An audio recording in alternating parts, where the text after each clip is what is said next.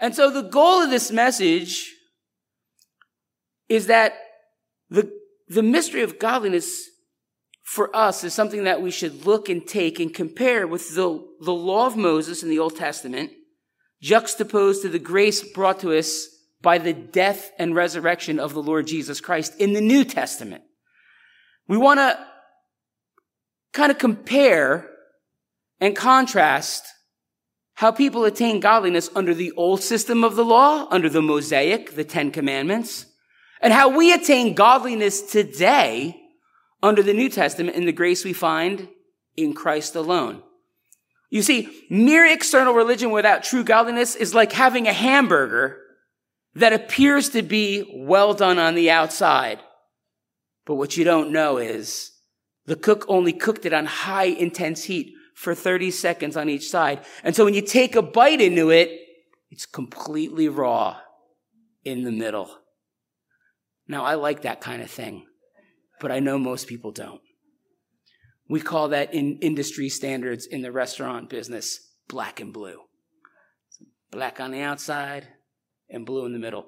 But if you ordered your hamburger, even medium or well done, you're going to be very, very upset when you see that. You know, it looks and appears ready to eat, but it's completely undercooked. You see, God's goal for his people is to pursue righteousness. We defined righteousness as a lifestyle last time as that which is consistent with the character of Jesus Christ. It's the very opposite of worldliness, which is literally a lifestyle that is inconsistent with the character of God. And we're told in the Word of God to not be conformed to this world. Now, you don't just try to go outside of this world, but at the same time, James reminds us that to be friends with the world is to be at enmity with God. And I know that word enmity, we don't use it a lot anymore, but that's plain old Webster's 1883 dictionary definition. It just means to be the enemy of. And I know a lot of Christians can't get their head around that. How you love this world. God made this world. He's the creator. He's the sustainer. No. That doesn't mean that. All right? I'm a huge advocate of, Christians being the best ecologist on the planet. God made this world. The anthropic principle states that this world has been created just for human life. There's nothing like planet Earth in all of the cosmos. There's nothing like this planet. This little blue marble floating in space has been beautifully, wonderfully, and fearfully created for us to live ready and not just survive, but to thrive upon. What I'm saying is, don't be in love with the things, the culture, all the depravity of this world. And we're going to tell you right now, there's a lot of depravity out there. So, Paul told Timothy to teach the people how believers are to conduct themselves as a part of the household, or if you would, the family of God. Paul also said that he wanted Timothy to explain the mystery of godliness, which was a doctrine that everyone should agree with because it is the truth of Almighty God. Now, this truth is common, meaning that it belongs to every single Christian on this planet. It's something that we all have together. Paul also mentions that this mystery is great. Great is the mystery, which lets us know that it's not something minor, something inconsequential, something that is of a lesser degree or is unimportant. This is a major New Testament doctrine. All right? Now, in our Bible, I know where everyone can get a little bit confused here because you hear the word mystery and everyone thinks of like an Agatha Christie whodunit. This isn't like the movie Clue. It was Colonel Mustard with the candlestick in the observatory. That's semantic range of meaning. Mystery can mean several different things. In the Greek, the word mysterion, from which we directly transliterate from the Greek into the English as a mystery, is something that is concealed in the Old Testament dispensation, and then in Christ Jesus, it's revealed in the New and further explained to you. So when you hear the word mystery in your New Testaments, know that this is something that perhaps Old Testament saints wouldn't have fully grasped, right? They would have believed it by faith, and they would have went, we believe because God said. but I don't completely and absolutely understand. Now, in the New Testament, because of the Holy Spirit coming to indwell us, we have revelatory knowledge. The Spirit will reveal to us things that the rest of the world will look at and say, well, that's foolishness. And the Christian will go, well, you can believe that if you want. But the Holy Spirit has illuminated not only my darkened heart, but my mind as well. And we have in Christ, things are now stretched out. So Paul says that there is a mystery about godliness that, again, was somehow unclear to the Old Testament saints, but now, by way of revelation, now it's clear to New Testament believers. And this is the case with many truths that are revealed only in the New Testament, because in the Old Testament, we didn't get the whole entire story. The Old Testament is the critical foundation of our faith. Let's not make a massive mistake here right now, like some current Bible teachers have. Throw out the Old Testament, let's just get to Jesus.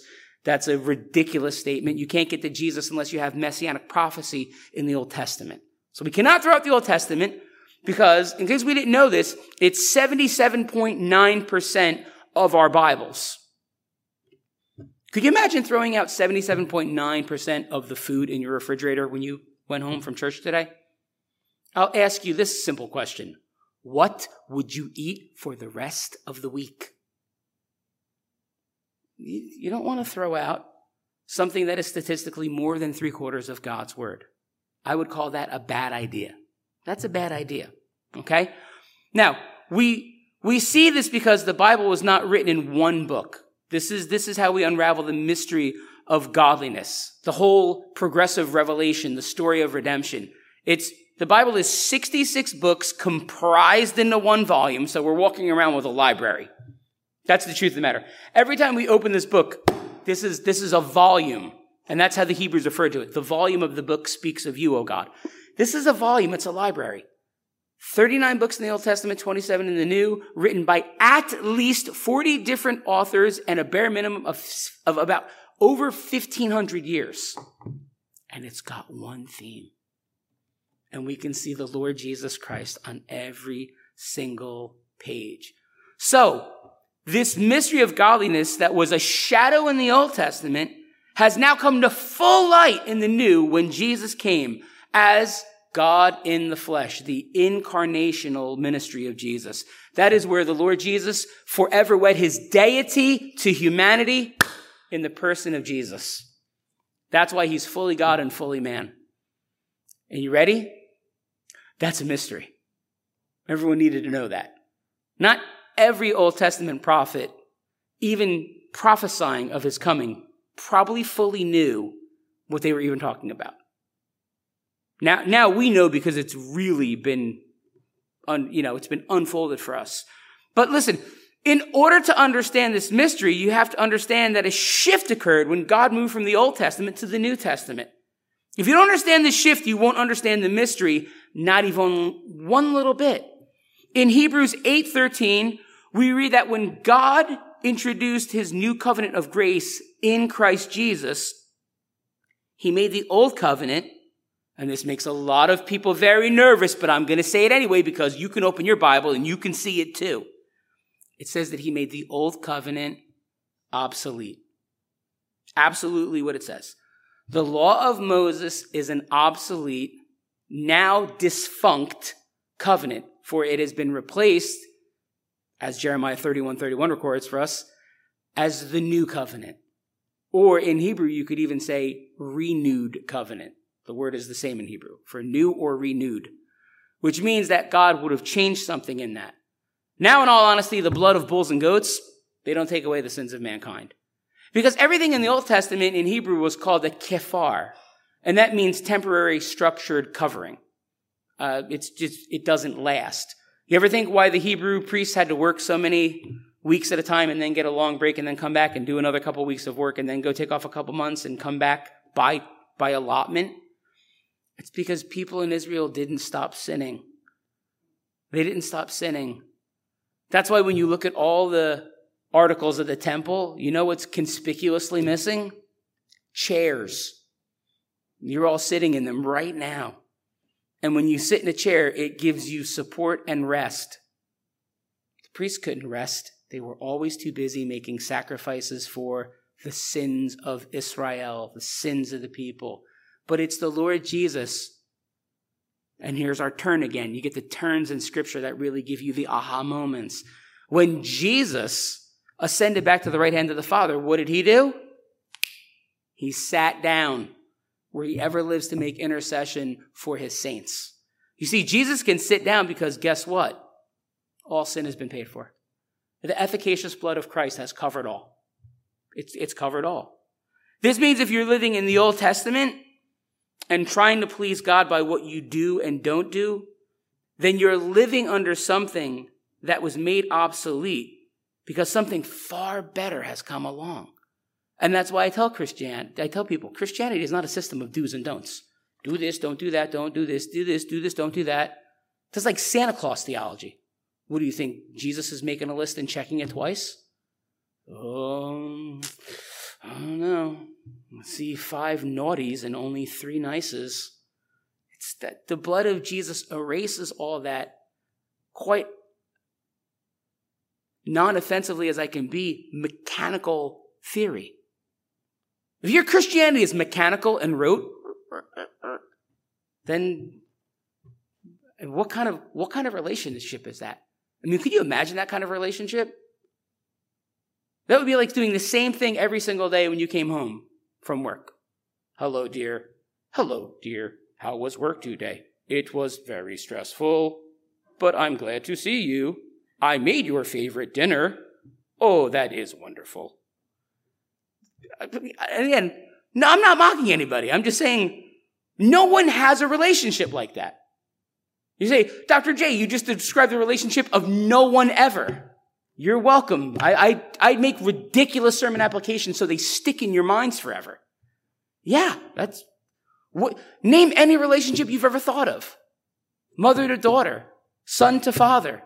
The relationship of lovers within the covenant grace of marriage. Friendships.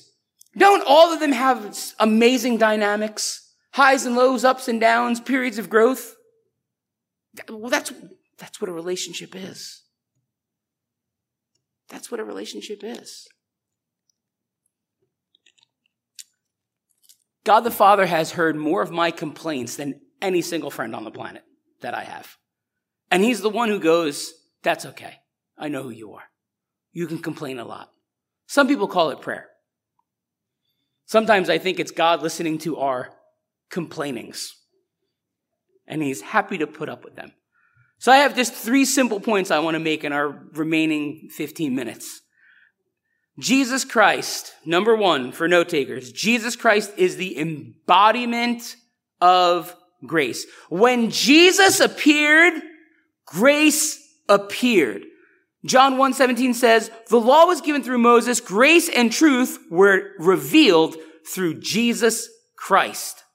It's not that grace didn't exist in the Old Testament, because that's a terrible theory. But when Jesus came, he revealed God's grace to all men. That's what Titus 2:11 says. Now, since the grace of God has appeared to all men and women, we're no longer under the Mosaic law, which is very specifically just for the people of Israel. According to Romans 6:14, the law could never save anybody. You know what the law can reveal to you? Man, you're a wicked sinner. Now bring another sacrifice. And you bring it, you go home, and you go, whew.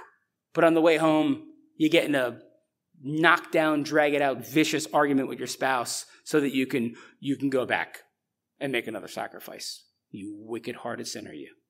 That's what the law will always show you. It'll show you all your deficiencies. It'll show you that you're graceless. Sometimes it'll show you that you're faithless. And so the law, it turns out, is a fantastic tutor until Messiah comes. And that's all the law does.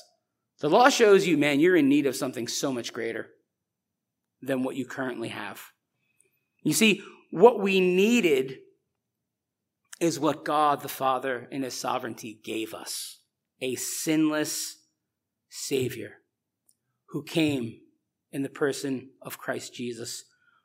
Romans 5:12-14 says, therefore, just as sin entered into the world through one man and death through sin, And so death spread to all men because all have sinned. For sin indeed was in the world before the law was given.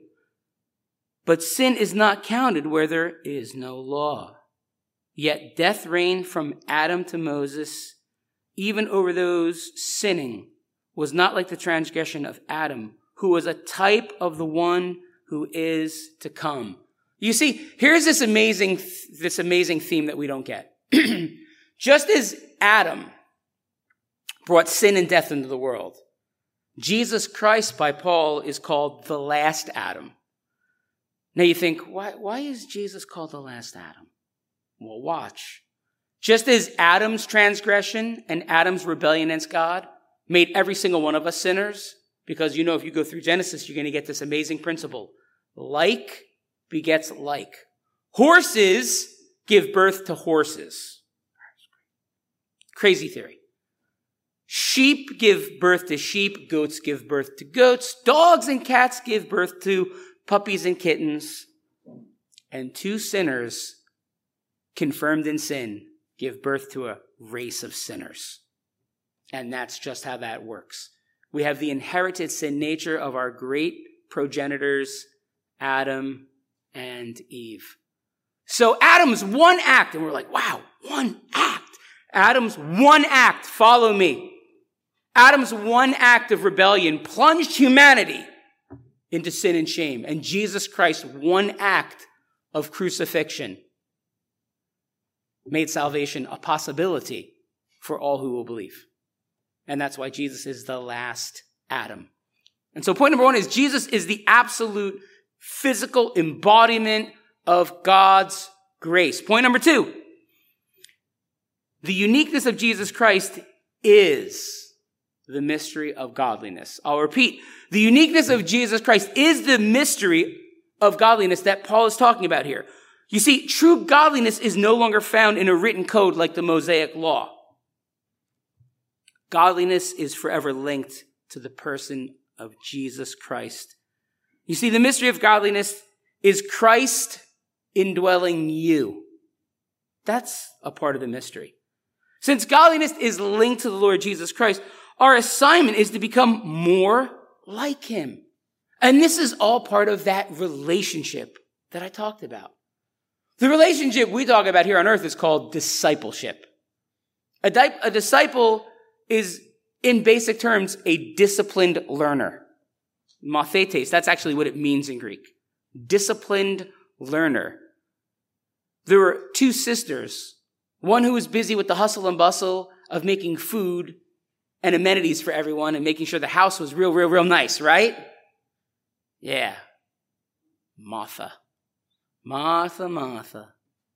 You're troubled about a great many things. What did Mary do? She lay at the feet of Jesus and heard all of his words, and his words were spirit and truth and life. And Martha has the audacity to say, Lord, do you not care that my sister?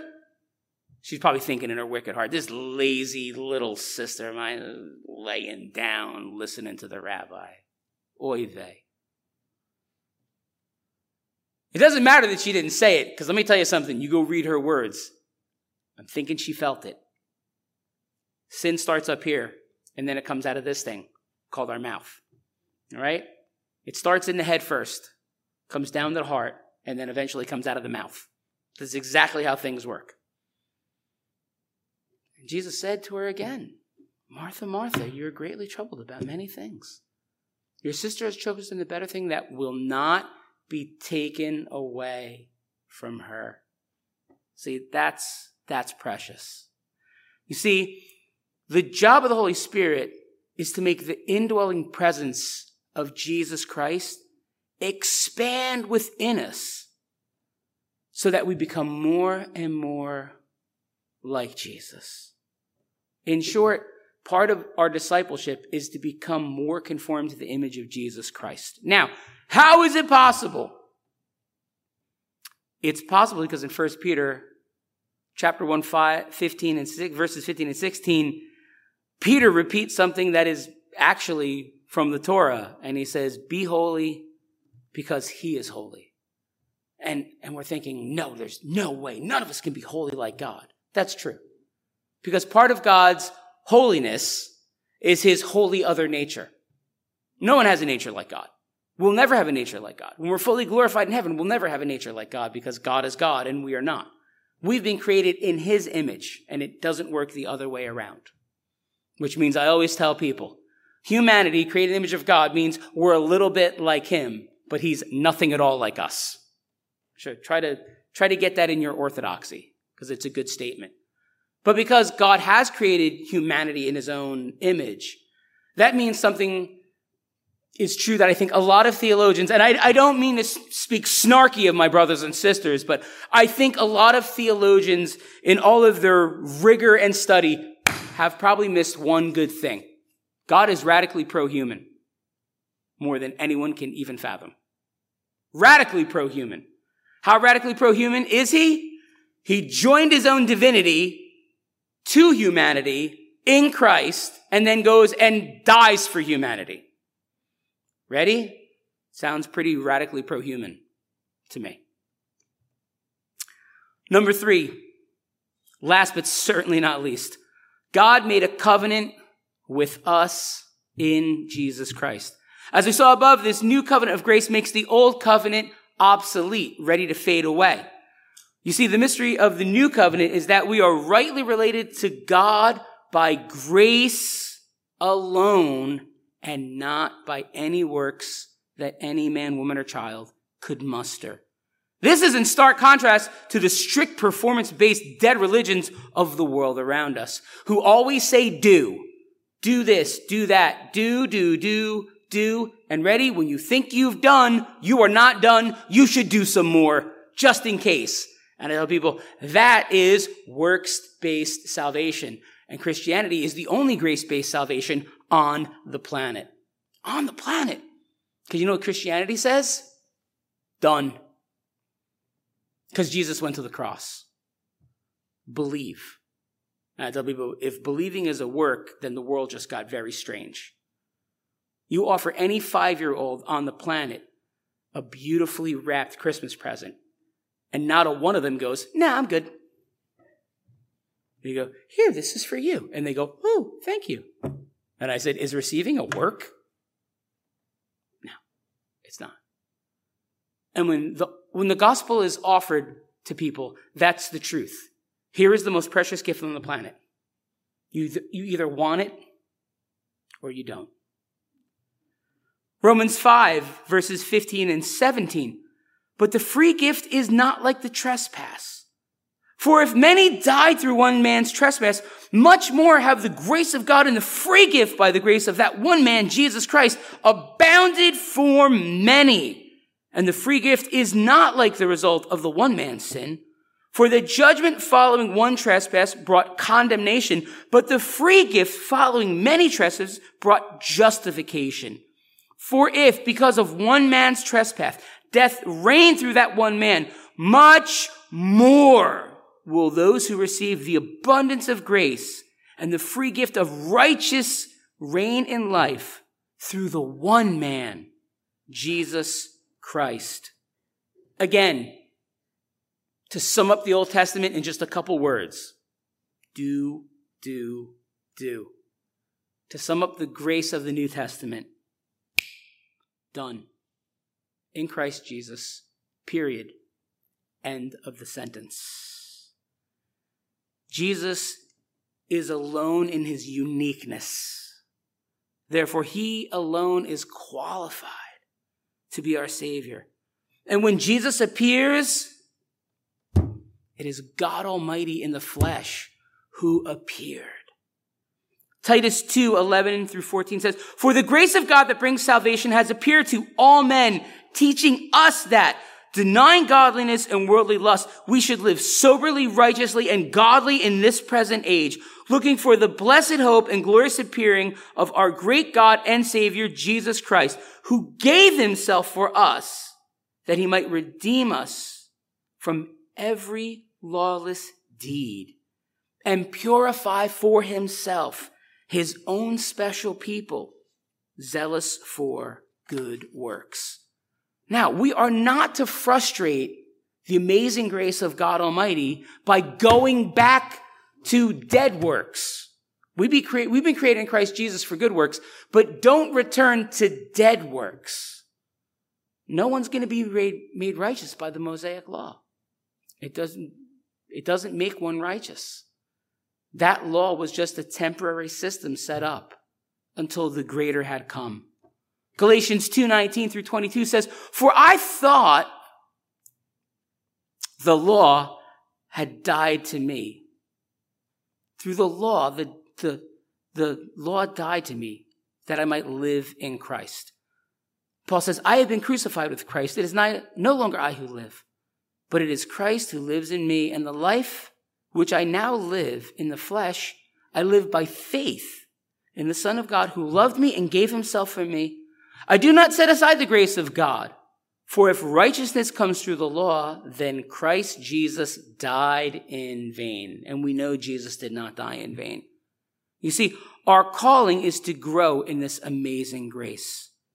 2 Peter 3:14 through 18 says, "Therefore, beloved, looking forward to these things, be diligent to be found by him in peace, without spot and blameless. And consider that the long suffering of the Lord Jesus is salvation, as also our beloved Paul, according to the wisdom given to him, has written to you, as also in all of his epistles, speaking of them in these things, in which some things are hard to understand, which untaught and unstable people twist to their own destruction, as they do also with the rest of the scriptures. You, therefore, beloved, since you know this beforehand, beware lest you also fall from your own steadfastness, being led away with the error of the wicked, but rather grow in the grace and knowledge of the Lord Jesus Christ. To him be the glory both now and forever. Amen. See, Peter here is saying some things that Paul has written, because, Paul gives us 13 epistles. Peter gave us 2, John gave us 5. Paul gives us 13.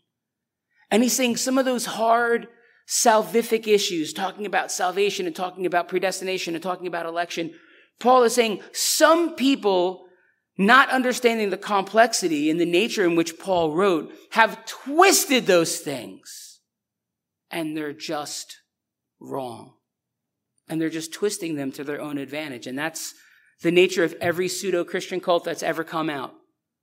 Take one or two key Christian doctrines and just spin them around. And usually a couple of them are, Jesus isn't God. And I tell you, if Jesus isn't God, then everyone sitting in this room is still in their sins. That's one horrific thing. And the other one is, watch out for it, is a de-emphasis upon God's grace, that it's sufficient.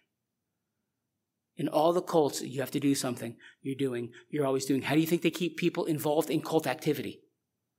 In Jehovah's Witnesses, if you don't go out and do field service and go door to door, you're not a Jehovah's Witness. The Mormons do the exact same thing, as even do the Muslims too. You have to go and do all these things, and you have to keep the 5 pillars of Islam, and if you don't do these things, you're not saved. And it's all about works. And it's not about grace. You see, as I close out this morning, many, many years ago, our ancestors used to take their clothing down to a river and scrub them on a rock. Didn't they? Right? And then something amazing happened. Some genius human being said, we should make a washboard so that you actually don't have to scrub, your clothing on moss-covered rocks anymore, because in the process of making them clean, you could also make them more dirty. But what's the whole idea behind the washboard? You know what it is? You gotta scrub really hard to get the filthiest of stains out. It's all about rolling up your sleeves and applying some elbow grease, scrubbing hard to clean things that are very, very dirty. Then came, with the Industrial Revolution, this amazing invention called a washing machine. Isn't that special? They have the same goal as the washboard, but something is different, because now there's new power at work to make cleaning something filthy ever so effortless. You open the washing machine, you put in your dirty clothes, you put in a scoop of powder or a little cup of liquid, and the washing machine scrubs for you Where's your elbow grease? You don't need elbow grease anymore, okay? The Old Testament is very much like the washboard. There's elbow grease, there's sweat, there's intensity, and you've got to scrub very, very hard to attempt to make something very clean. You know, it was the people trying to clean up their own mess by their own efforts sometimes. The new covenant is just like a washing machine. It does the exact same thing, but there's a new power that is absolutely apart from any human being's effort. You do nothing on the washing machine. You do not get into the washing machine and agitate. You don't do any of those things. You just put the clothing in, a little bit of detergent, and you hit a button. If it's really gnarly, you hit that extra soil button. And the machine does that work. That machine is a lot like the grace of God. That's what it's like. It's not rolling up your sleeves and attempting to work those things out. It's allowing exactly what Zechariah said. It's not by might and it's not by power, but it's by my Spirit, says the Lord. Can we pray real quick? Father God, we thank you, O Lord, that there is no God like you. The God who is able and willing to forgive us of all the things that we have done. Bless your name. In the name of Christ Jesus. Amen.